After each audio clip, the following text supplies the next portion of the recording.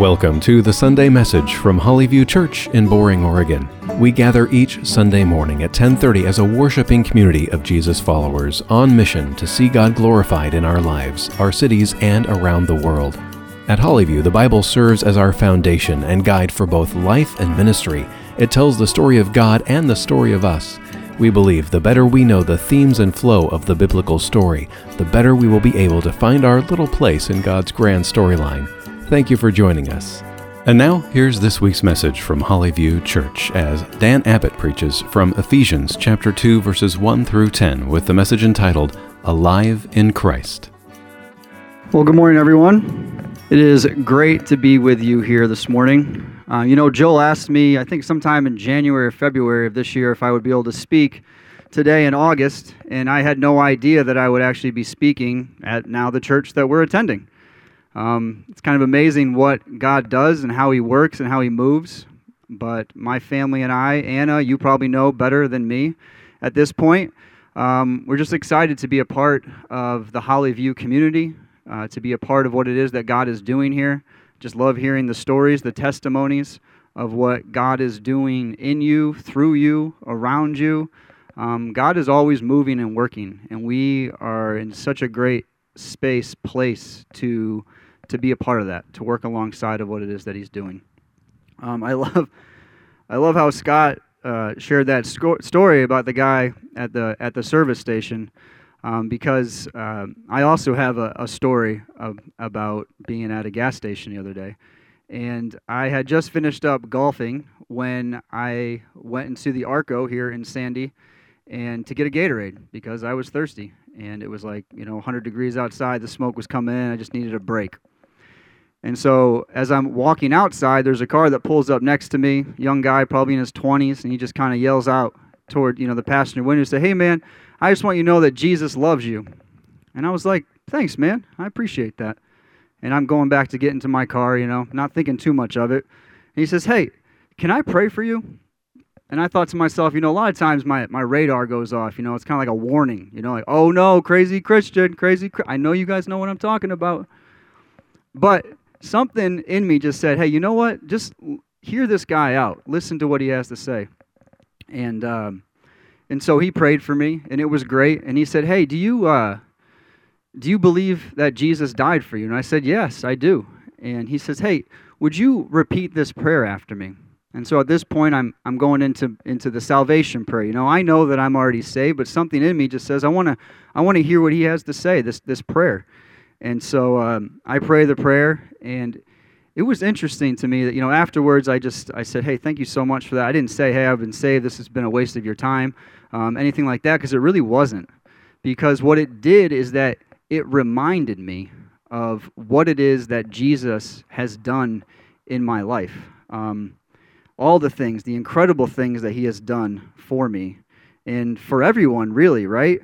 Opening the door so that we can have a relationship with Him through Christ. And honestly, it can really be easy to forget. I mean, life happens, circumstances change, situations arise, and we can just settle into our salvation, just forgetting how incredible of a miracle that takes place every time someone comes to faith. For me, it's like getting on an airplane, maybe. You get set up in your seat, you put your headphones on, maybe you pick out a movie to watch. You might talk to the person next to you, but really we're more concerned about the destination. In this picture, the destination is heaven. Just let me sit down, get comfortable, and get to heaven. My hope this morning is that this message is intended to remind us just how amazing it is of what God has done for us and how much it has impacted us, whether we realize it or not. And sometimes, for me personally, God has to kind of bring some turbulence to that airplane. And I have to grab my parachute and I got to jump out because there's things to do. And that's exciting. I mean, this life with Jesus, it's an adventure. We enter into something that's the most incredible possible thing that we could ever imagine. Initially, I was going to read Ephesians 2, 1 through 10, which I still am going to, but In order to paint a fuller picture, I really want to start in chapter 1, verses 18. So if you have your Bibles, you can open up to Ephesians chapter 1, verse 18. We'll start there, and then we'll read all the way through to chapter 2, verse 10. And this is Paul speaking here. He says, I pray that the eyes of your heart may be enlightened, in order that you may know the hope to which he has called you, the riches of his glorious inheritance in his holy people, and his incomparably great power for us who believe. That power is the same as the mighty strength he exerted when he raised Christ from the dead and seated him at his right hand in the heavenly realms, far above all rule and authority, power and dominion, and every name that is invoked, not only in the present age, but also in the one to come. And God placed all things under his feet and appointed him to be head over everything for the church, which is his body, the fullness of him who fills everything in every way. As for you, you were dead in your trespasses, in your transgressions and sins, in which you used to live when you followed the ways of this world and of the ruler of the kingdom of the air, the Spirit who is now at work in those who are disobedient. All of us lived among them at one time, gratifying the cravings of our flesh and following its desires and thoughts. Like the rest, we are by nature deserving of wrath. But because of his great love for us, God, who is rich in mercy, made us alive with Christ, even when we were dead in transgressions. It is by grace you have been saved, and God raised us up with Christ and seated us with him in the heavenly realms in Christ Jesus, in order that in the coming ages he might show the incomparable riches of his grace, expressed in his kindness to us in Christ Jesus. For it is by grace you have been saved through faith, and this is not from yourselves, it is the gift of God, not by works, so that no one can boast. For we are God's handiwork, created in Christ Jesus to do good works, which God prepared in advance for us to do. Let's pray.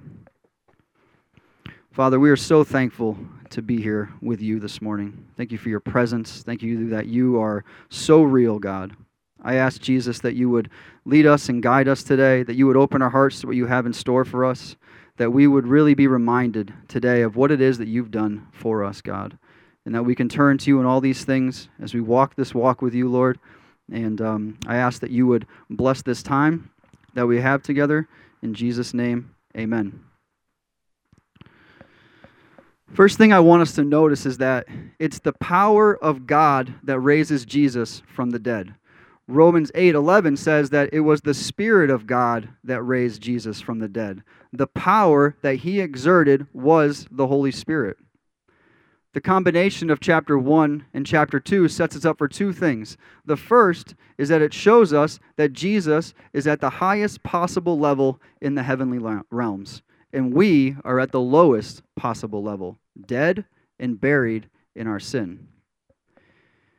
If you were to take all the sin that you've committed in your life and piled it on top of yourself, that's the picture that we're seeing here.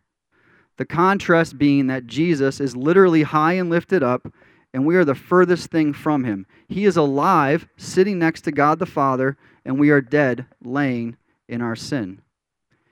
It would literally take the same power that raised Christ from the dead to raise us from the dead.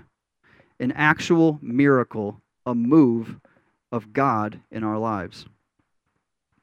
How do we find ourselves in this situation, buried in our own sin, spiritually dead? Well, we know that Adam and Eve set us up for this one, right? And although we often blame Adam and Eve, and rightfully so, I bet that if you or I were around back then, we too would have made the same choice. You could just as well as be blaming Dan and Anna at this point, because without Christ, that's exactly what we do. We make wrong decisions. Paul explains why we make these wrong decisions, why it is that we sin. He gives us three reasons, or actually, better yet, it's three influences. And you really can't have one without the other. I've created this formula just for fun. It's sin nature plus the devil equals the world. Those sinful desires that we have, encouraged by the devil, equals, in the physical manifestation of the world, what takes place.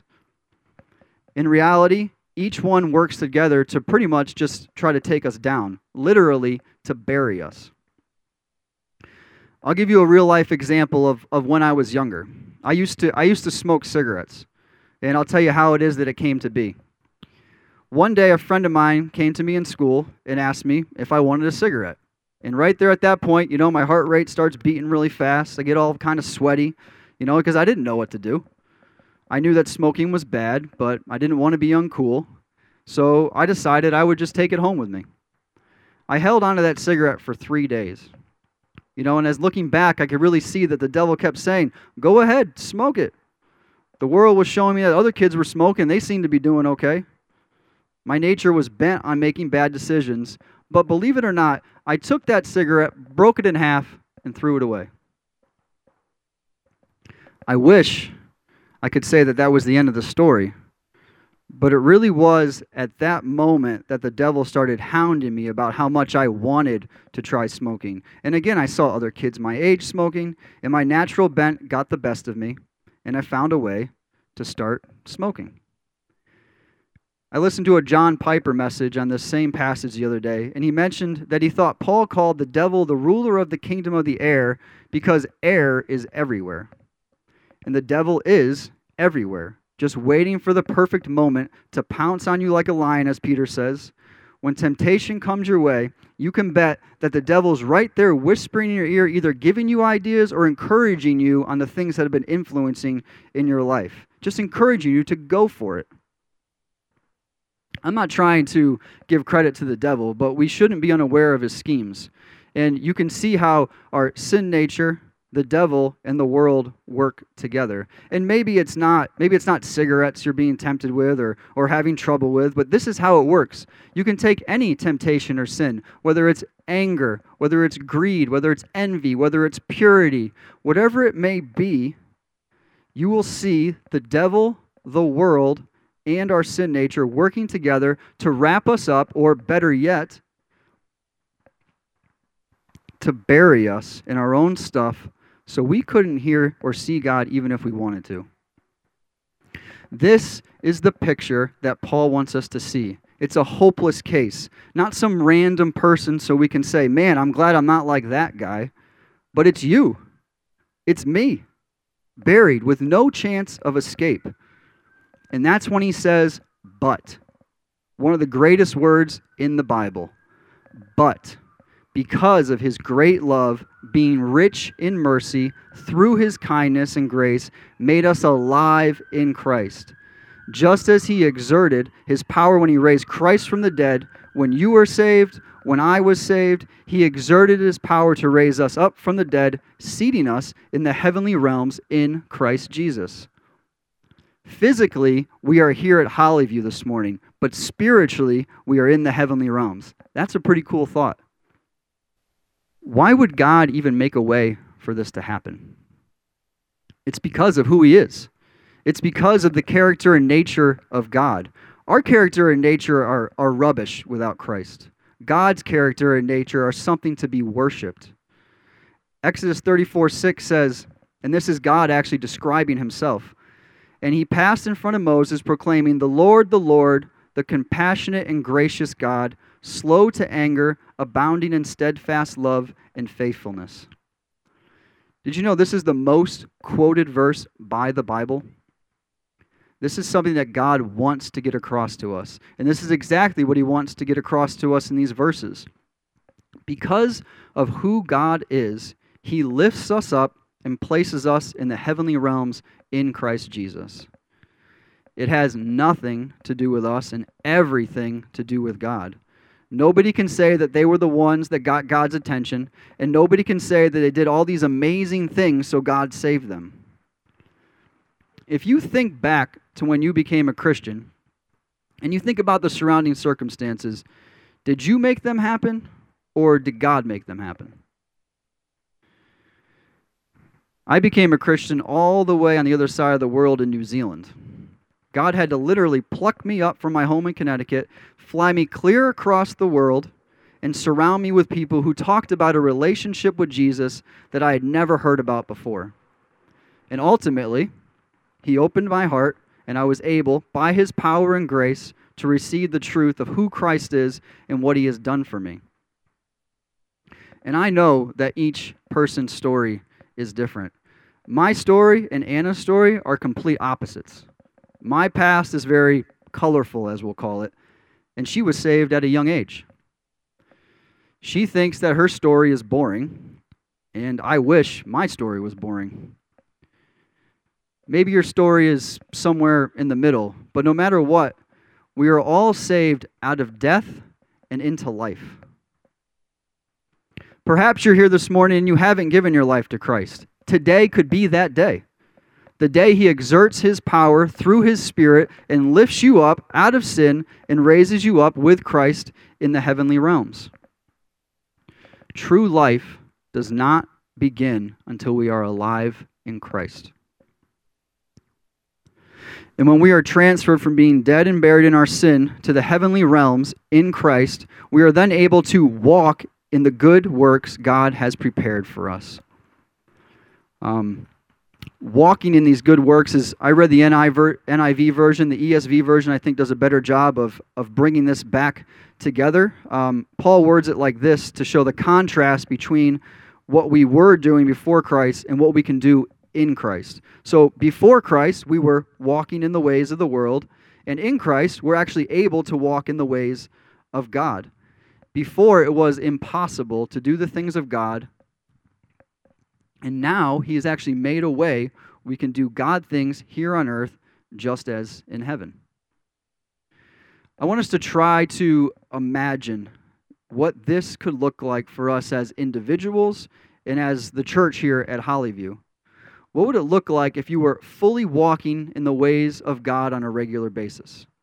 What would it look like in your personal life, in your family, in your relationships? What would it look like here at Hollyview? A community of people walking in the ways of God, physically here and yet spiritually in the heavenly realms. Now I know when I say that, it kind of seems as if like the heavenly realm is just so far away. It's almost as if we're always trying to catch up to our true selves or something. But I believe that heaven, the spiritual realm that we're talking about, is much closer than we realize. You know, my dad told me this story once, and if you knew my dad, he's not one to be seeking out spiritual experiences, which is why I love this story even more, is that he was at a Dunkin' Donuts of all places, which on the East Coast, it's a coffee shop, sells donuts, and he was just in line, just with everybody else in line waiting for a donut, and he said that he suddenly felt like he had crossed through a veil of sorts and felt a tremendous peace come over him. For a brief moment, he said that he felt no anxiety and that everything was going to be all right. There was no reason to worry. He said it lasted about 10 or 15 seconds tops. He calls this moment blessed assurance. He felt like God was right there and that heaven was right there. I remember a time looking up in the sky and praying as if like, God, you're way up there, I'm praying to you. And I just felt like in my spirit, Him kind of coming up to me and say, hey, what are you looking at? Or where are you looking? I'm right here. He is so close to us. And as believers, He lives in us. By the power of His Spirit, Christ is alive in us, and we are alive in Christ. It's incredible. As I said before, true life does not begin until we give our lives to Christ. Jesus said in John 10:10 that the thief, the devil, comes to steal, kill, and destroy. I have come that they may have life and have it to the full. What does this new life look like? We talked a bit about the closeness of God, but how does it play out on a regular basis? I think it's important to know that this is a process, and when you're in a process, certain things can change as we go through this new life with God. As we learn more and more how to follow the leading of the Holy Spirit, to hear His voice, to walk further in His ways, it's a learning process, and it plays out differently in each one of our lives. I think that God really does an amazing job of using our experiences of the past and present to lead us into the future. Good experiences and bad experiences. And I kind of want to tell you a little bit of my story and how it is that God has led me really here this morning to Hollyview. You know, when I became a Christian in New Zealand, it was in the organization Youth with a Mission, YWAM. And God used that environment to, one, lead me to Christ, and two, lead me into a life of missions. If you had asked me at that time what I was going to do for the rest of my life, I would have told you, hands down, I'm going to be a missionary. I wanted to go everywhere to tell people about Jesus. I wasn't going to go to one country. I was going to go to every country. And for the next 4 years, I had traveled to 10 countries, living in at least 6 of them for 3 months or more at a time, with my home base being in South Africa. I was living a missionary life. And then one day, wasn't necessarily out of the blue, but it's just that God led me back to the States. And I felt that I needed to finish up a business degree that I left behind before I had gone off to New Zealand. And so then I thought, well, it looks like I'm going to be doing something with business. I graduated with my degree, and God placed 2 businessmen in my life who loved Jesus and began to mentor me. One of the guys asked me to start studying to get my insurance license to sell insurance, just to get things started. And at the same time, he was asking me to study stewardship in the Bible. And one day I'm sitting there in my living room, and I'm studying insurance, and I'm like, man, I hate this. And then I'm studying the Bible, and I'm saying to myself, wow, I love this. And so it was probably only 2 weeks or so, no joke, that I was accepted to Western Seminary here in Portland. My car was packed, and I was on my way across the country to study the Bible. While here in Portland, I met Anna. We got married. I graduated from seminary, and 1.5 years into our marriage, we found ourselves with our 6-month-old son on a 3-month mission trip to Israel, pastoring an international church. We loved it so much that we thought we should do this full time. So we ended up raising support, finding ourselves working with YWAM again, and looking to be full-time missionaries. Well, to make a long story short, we went on a mission trip to Mongolia, and we had the worst experience that you could possibly have. Everyone on the team got so sick from the water. Jesse, who was 1.5 years at the time, lost 12 pounds from being so sick. As a team, it seemed like we forgot how to communicate, like we were all speaking English, but nobody understood each other. It was so bad that we ended up having to come home early. Set for 12 weeks, left in 4 weeks. When we got back, we didn't have a place to stay. Nobody could take us in. So we ended up with my parents down in Texas, asking God the question, what in the world just happened? And as we began to process and to pray and to think, we got a phone call from Anna's parents exclaiming how the new missionary care organization called Sanctuary Inn that they had started purchased property up in Welches. They were actually looking for some people to help get things up and running. I kind of wish that missionary care was there maybe 4 months earlier for us. So what we did is that we said that we could volunteer for a year. We just assumed that God was going to move us, kind of like he has been somewhere else at that point. And yet, here we are, 5 years later, still working at Sanctuary Inn. Sanctuary Inn is a place where we are able to use our missions experience, the good and the bad, to talk with our missionary guests. I get to use my business degree and my lessons in stewardship along the way as I raise money for the organization and steward the resources that God gives to me. God gives to me in the ministry. To the ministry, not to me. And here we are this morning at Hollyview. Anna being able to flow in her giftedness, and we get to be part of a community who loves Jesus. That's just pieces of the story. I could definitely go in, dive in more detail, tell you more of the sadder parts of the story, the higher points of the story. But the point is that we're in a process. And I really believe that when we come into relationship with Jesus, when we're really most alive, walking in the ways of God, we're walking with Christ himself.